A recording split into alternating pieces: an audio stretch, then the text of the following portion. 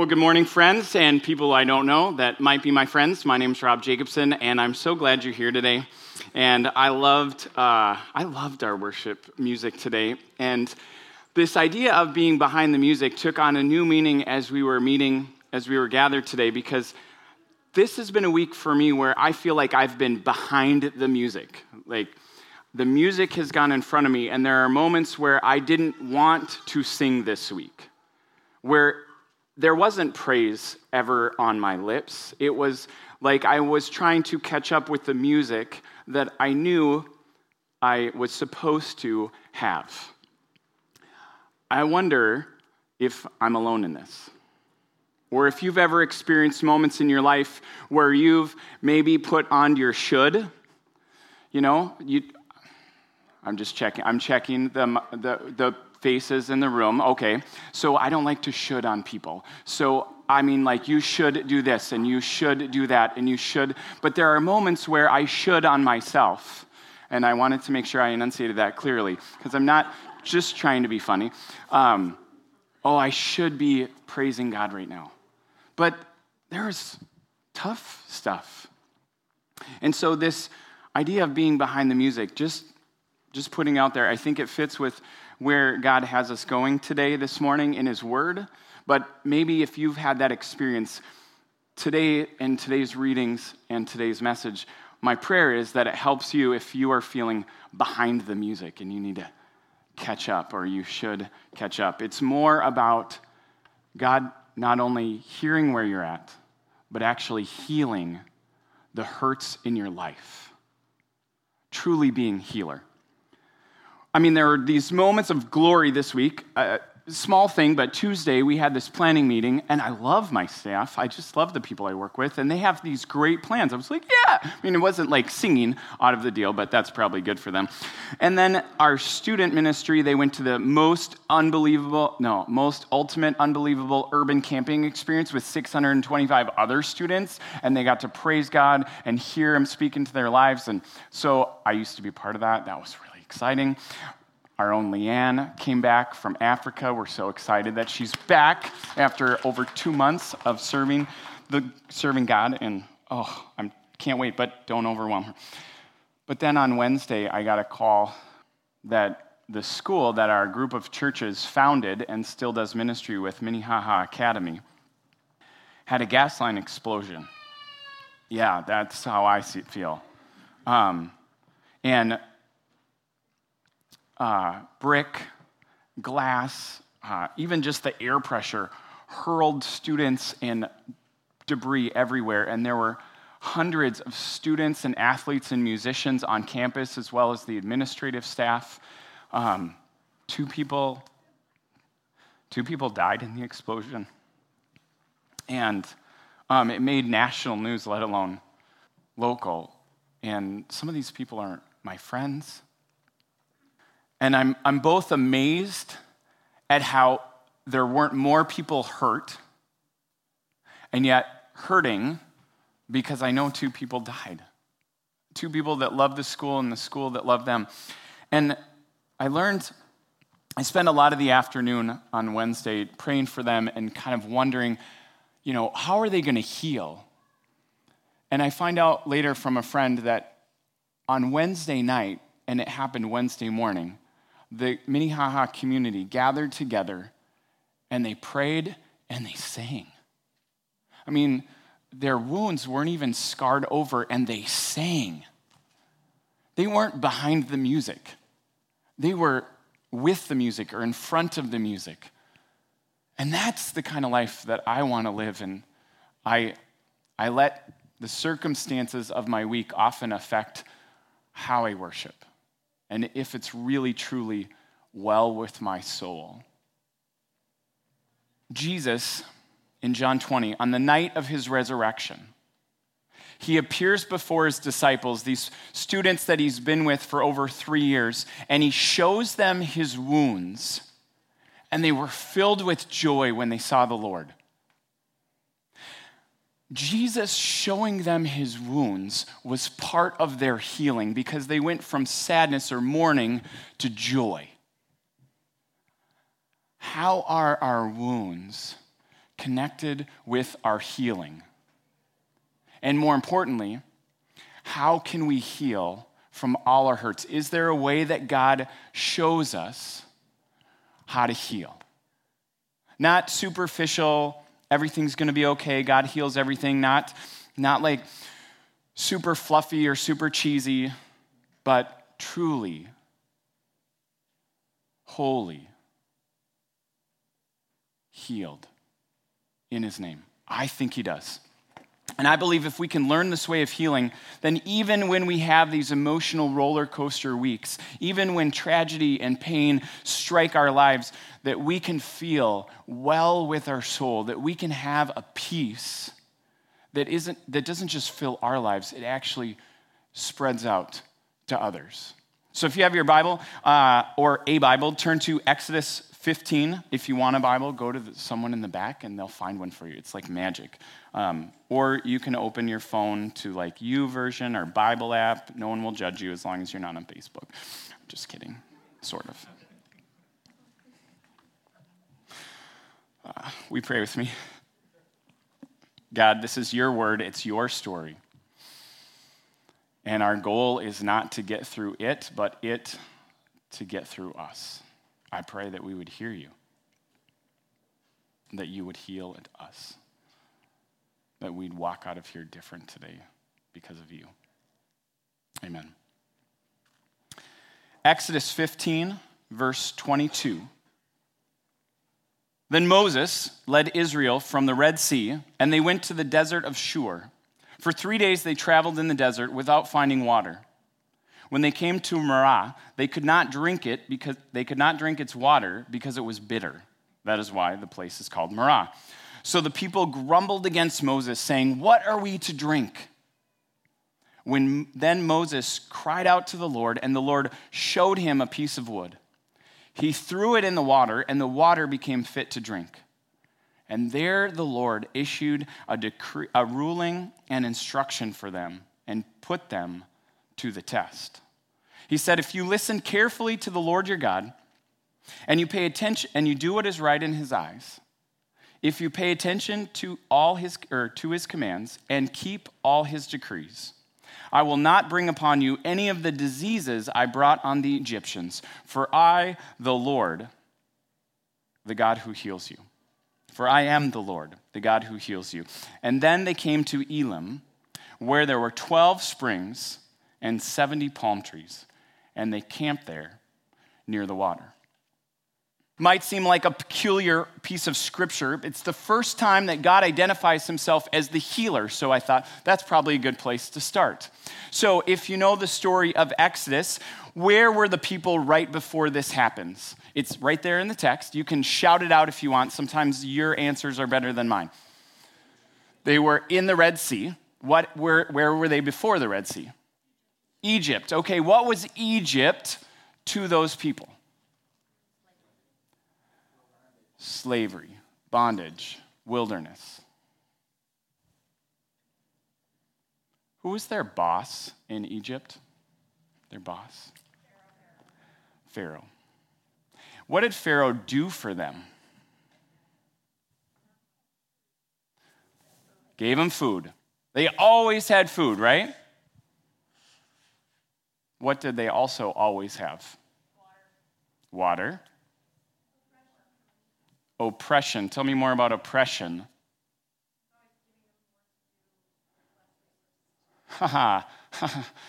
Oh boy, we could spend hours. More to do with less resources to do it. Well, no. There was always work.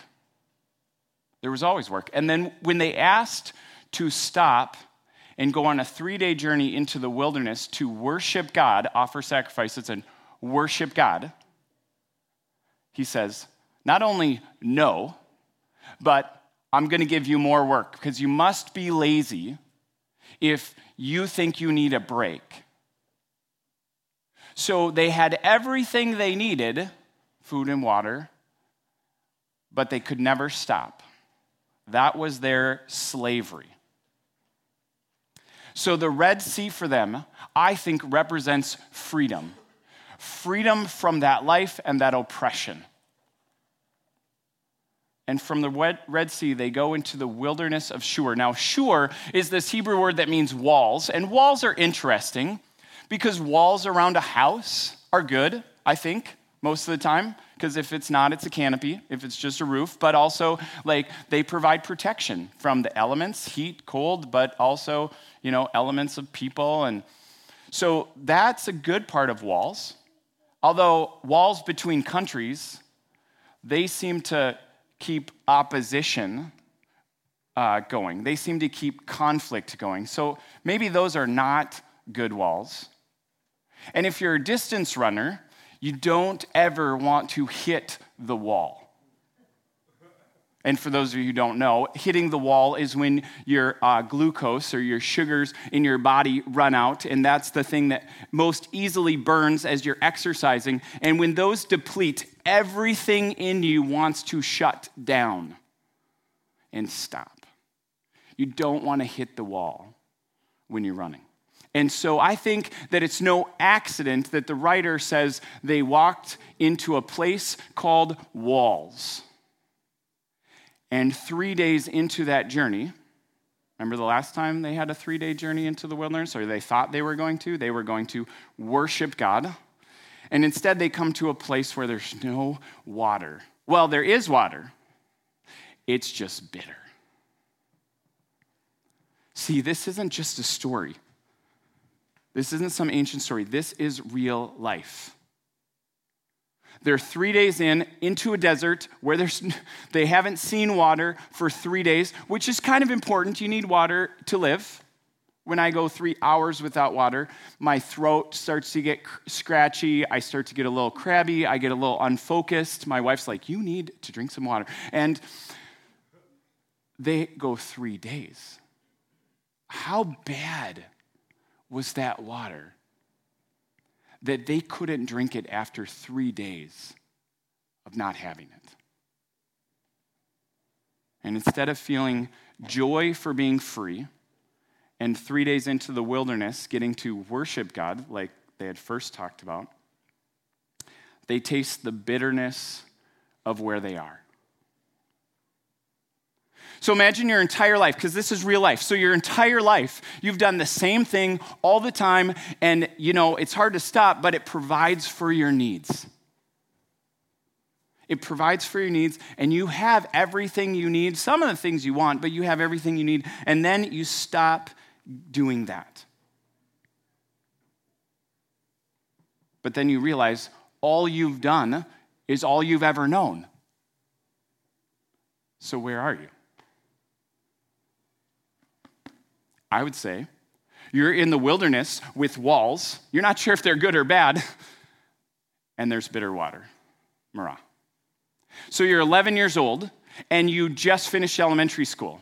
I guess there's a few of you. And so you're 11 years old, you just finished elementary school, and it's like, woo, Red Sea, because now I don't just have one teacher, and I don't have to keep track of behavior points and the hall pass for everything. And, the class gets punished for one kid's inappropriate behavior, woo, Red Sea.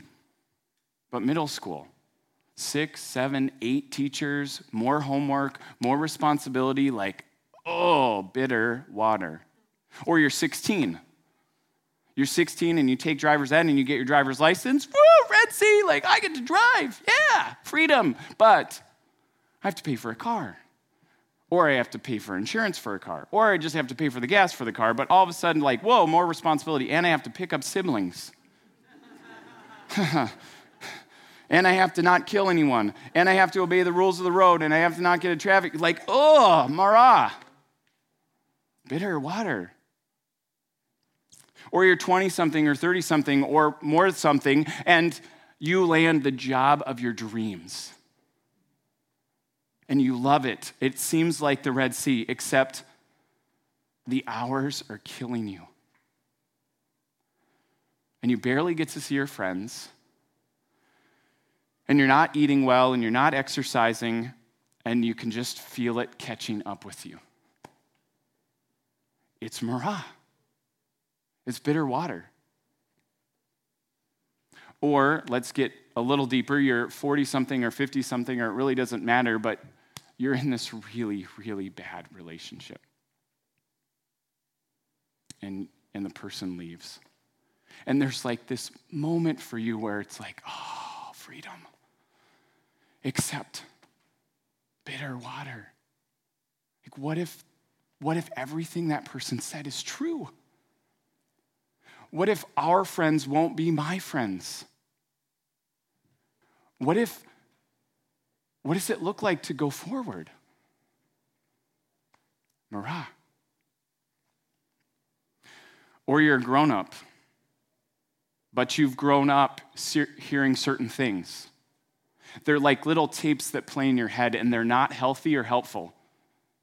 And you want to get better. You know you need to be reprogrammed, but you're embarrassed about getting reprogrammed, because how are you going to tell people that you feel like an idiot because someone told you were an idiot 17 times when you were... Marah. So I actually take some comfort from the fact that these people complain, because I do my fair share of complaining. But I take some comfort because they don't get it right. But it was God who led them to bitter water. I mean, Moses led them there, but Moses was led by God. God brought them to a place of bitter water.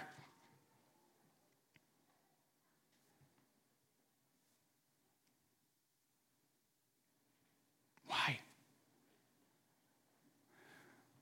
I have to believe that there is something about being at the bitter water. That maybe God takes us to a place of bitterness so that we know the reality of where we are and where we've come from. If you are in a place of Marah, you need to know not only where you are, but also where you've come from. This is what God, I think, is trying to do with them.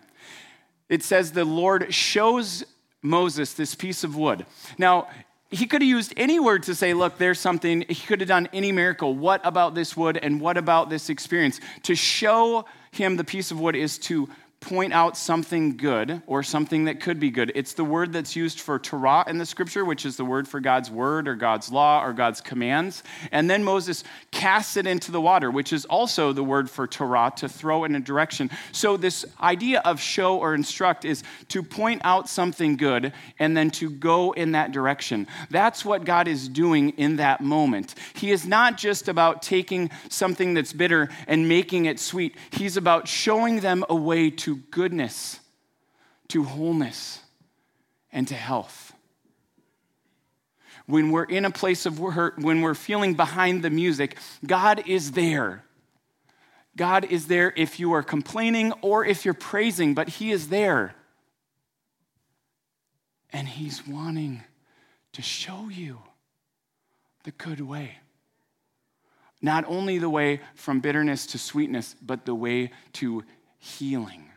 He says, if you listen carefully and do what is right, then I will not bring upon you the diseases that I brought on the Egyptians. If you remember, God didn't just bring on disease like, oh, you got a case of the measles. He brought like plague after plague after plague, but really, they're all afflictions.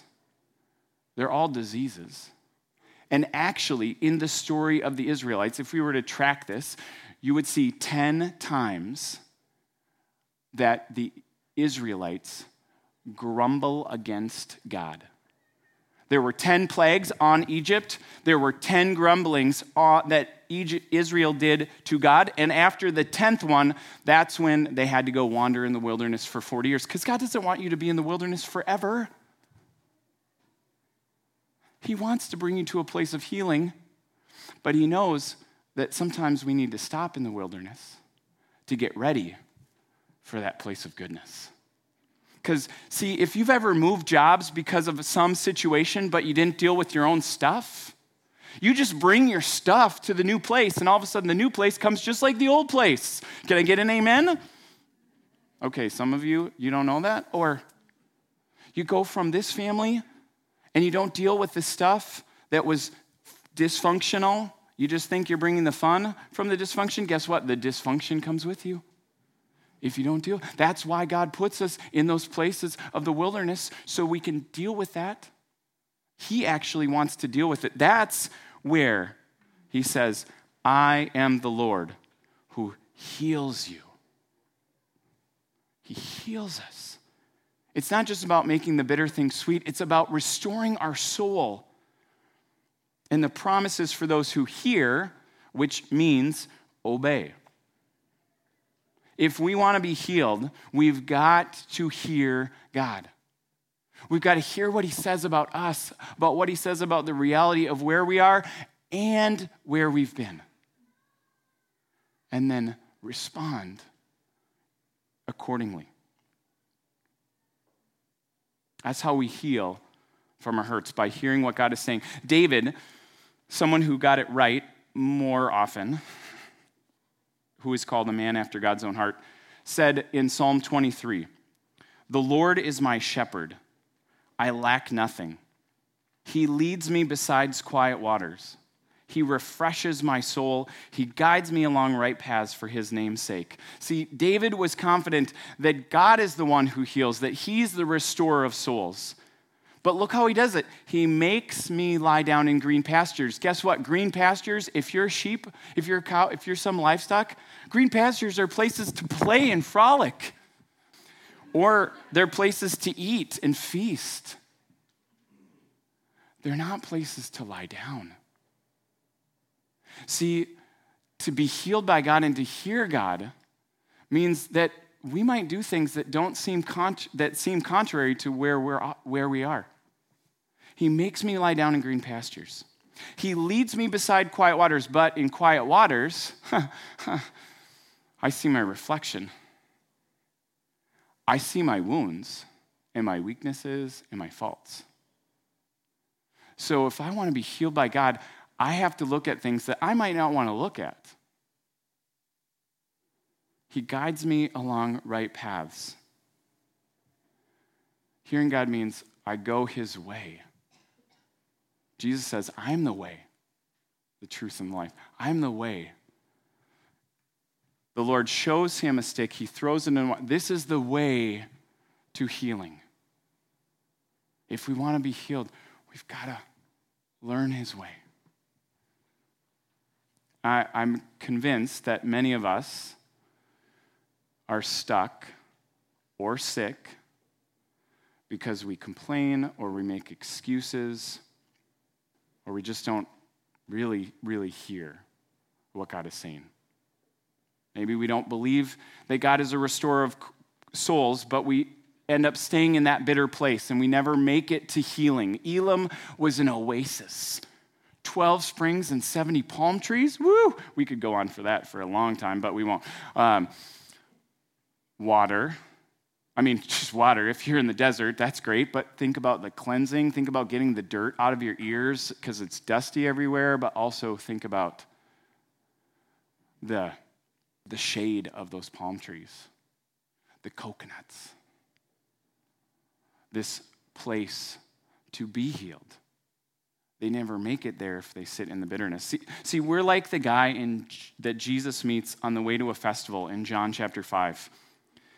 It says that Jesus was walking around in Jerusalem and he came to the pool that was called Bethsaida. It's this huge pool. There's lots of hundreds and hundreds of people there. The blind, the lame, the paralyzed, they all used to be there. And sometimes the water would stir and people would go in and be healed. And there's someone who has been invalid for 38 years. The average lifespan around this time is 40 years. 38 years. He's been lame and laying by the pool. And when Jesus saw him lying there and learned of his condition, he says, "Do you want to get well?" Emphasis mine. Do you want to get well?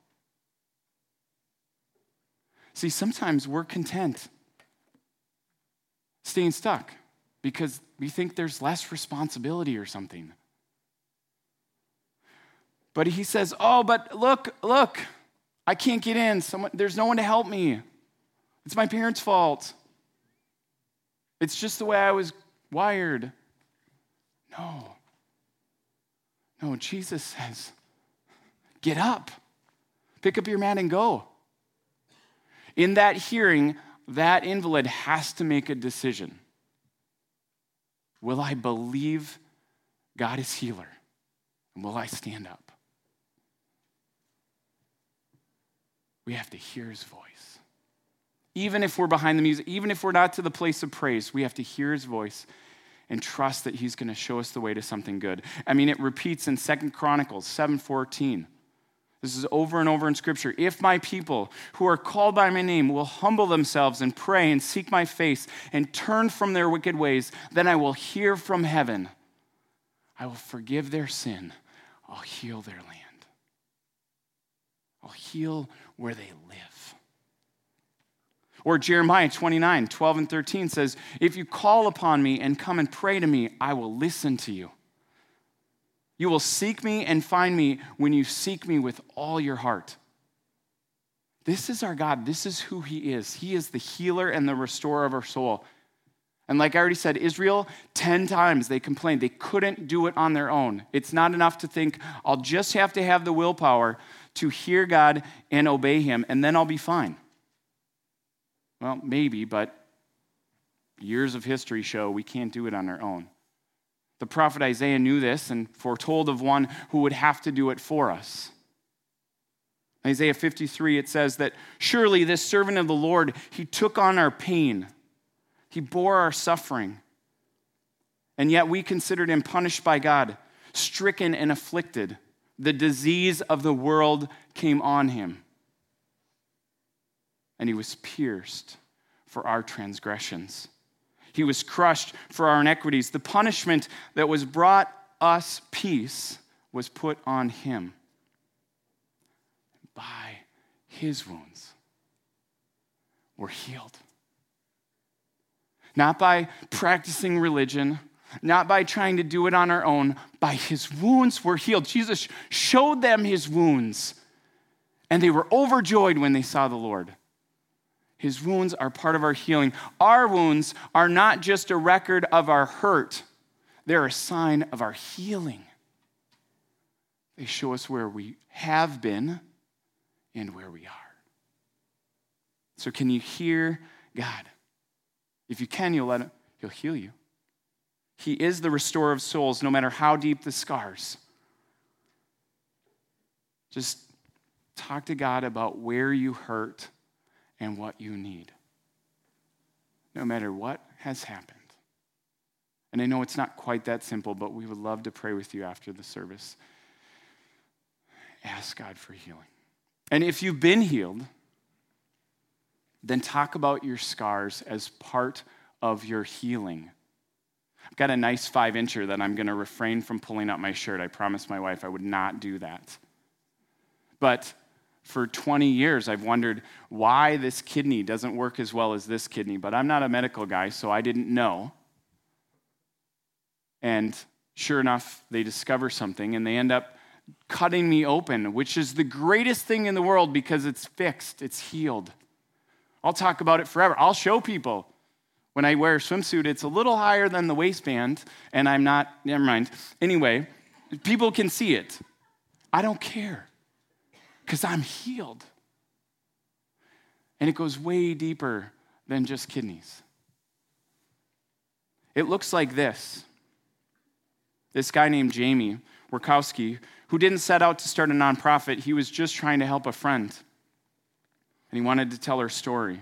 He actually wanted to write her a song, but because stories, they kind of wait for endings, and songs, they don't resolve. They're these brave things that we boldly sing, even when all we see are scars, even when things aren't finished. And when Jamie met Renee, she was 19, and cocaine was in her system, and she hadn't slept in 36 hours, and she wasn't going to sleep for another 24. But that's what happens when you put pills and pot and cocaine and alcohol in your system. Jamie and his friends met Renee, and she agreed to listen to them and be prayed for by them. They asked Renee to leave that broken night. She said she would go to rehab in the morning, but she couldn't go that night. It was just too fresh. She wasn't ready for that kind of a change. And they say goodbye to her. And she's in between these two groups of friends that are offering opposite ideas. stay out and party, don't address the pain or get help. And all she's known is pain. And she remembers the haunted dreams of her childhood, the near constant presence of evil. Ever since she was young, she's felt the touch of awful men. She's battled depression and addiction and even attempted suicide. And her arms remember the razor blades, the 50 scars that speak of wounds. And that night, as these two groups of friends are battling for her soul, she decides to lock herself in the bathroom and write "screw up" with a different word on her arm. When they take her to the treatment center the next morning, the nurse looks at her and checks her out and says, "We don't run a detox. She can't come in. She's got to get this all out of her system, and they won't accept her." And so for the next 5 days, Jamie says, "She's ours to love." We become her hospital, and the possibility of healing fills our living room with life. It's unspoken, and there's only a few of us, but we will be her church, the body of Christ, coming alive to meet her needs and to write love on her arms.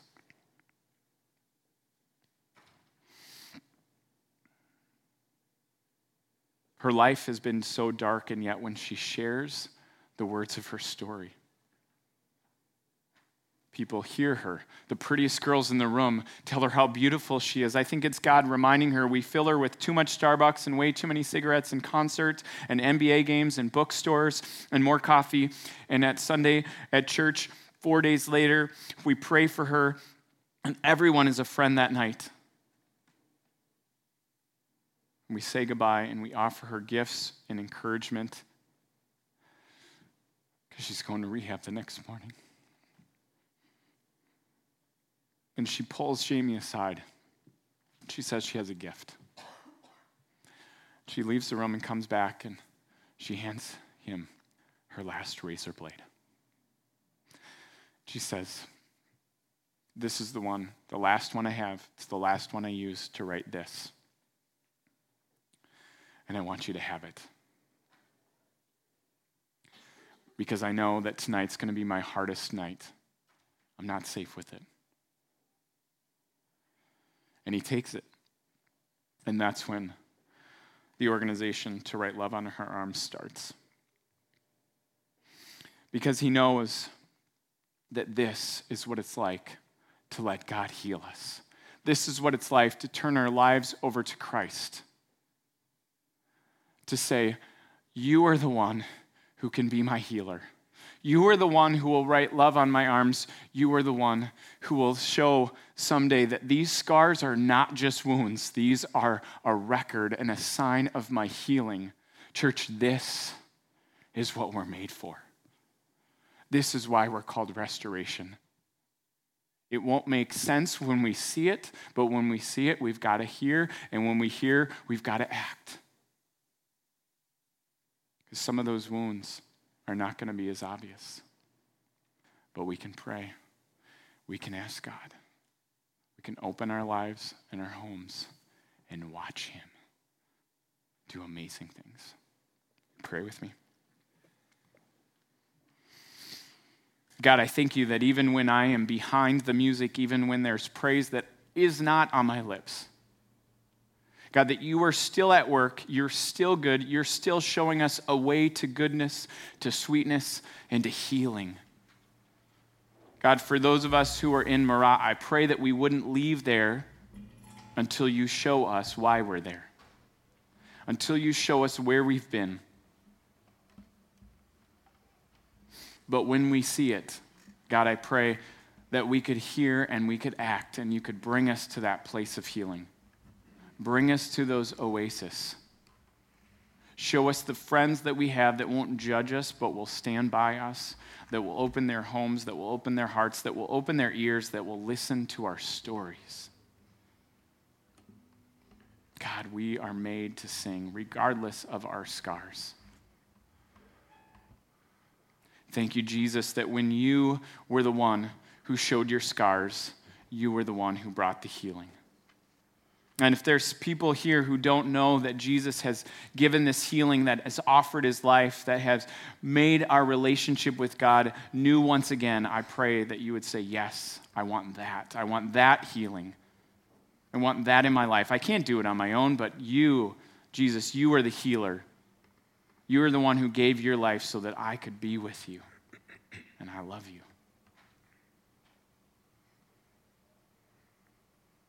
Thank you, God. It's by your wounds that we are healed. Amen.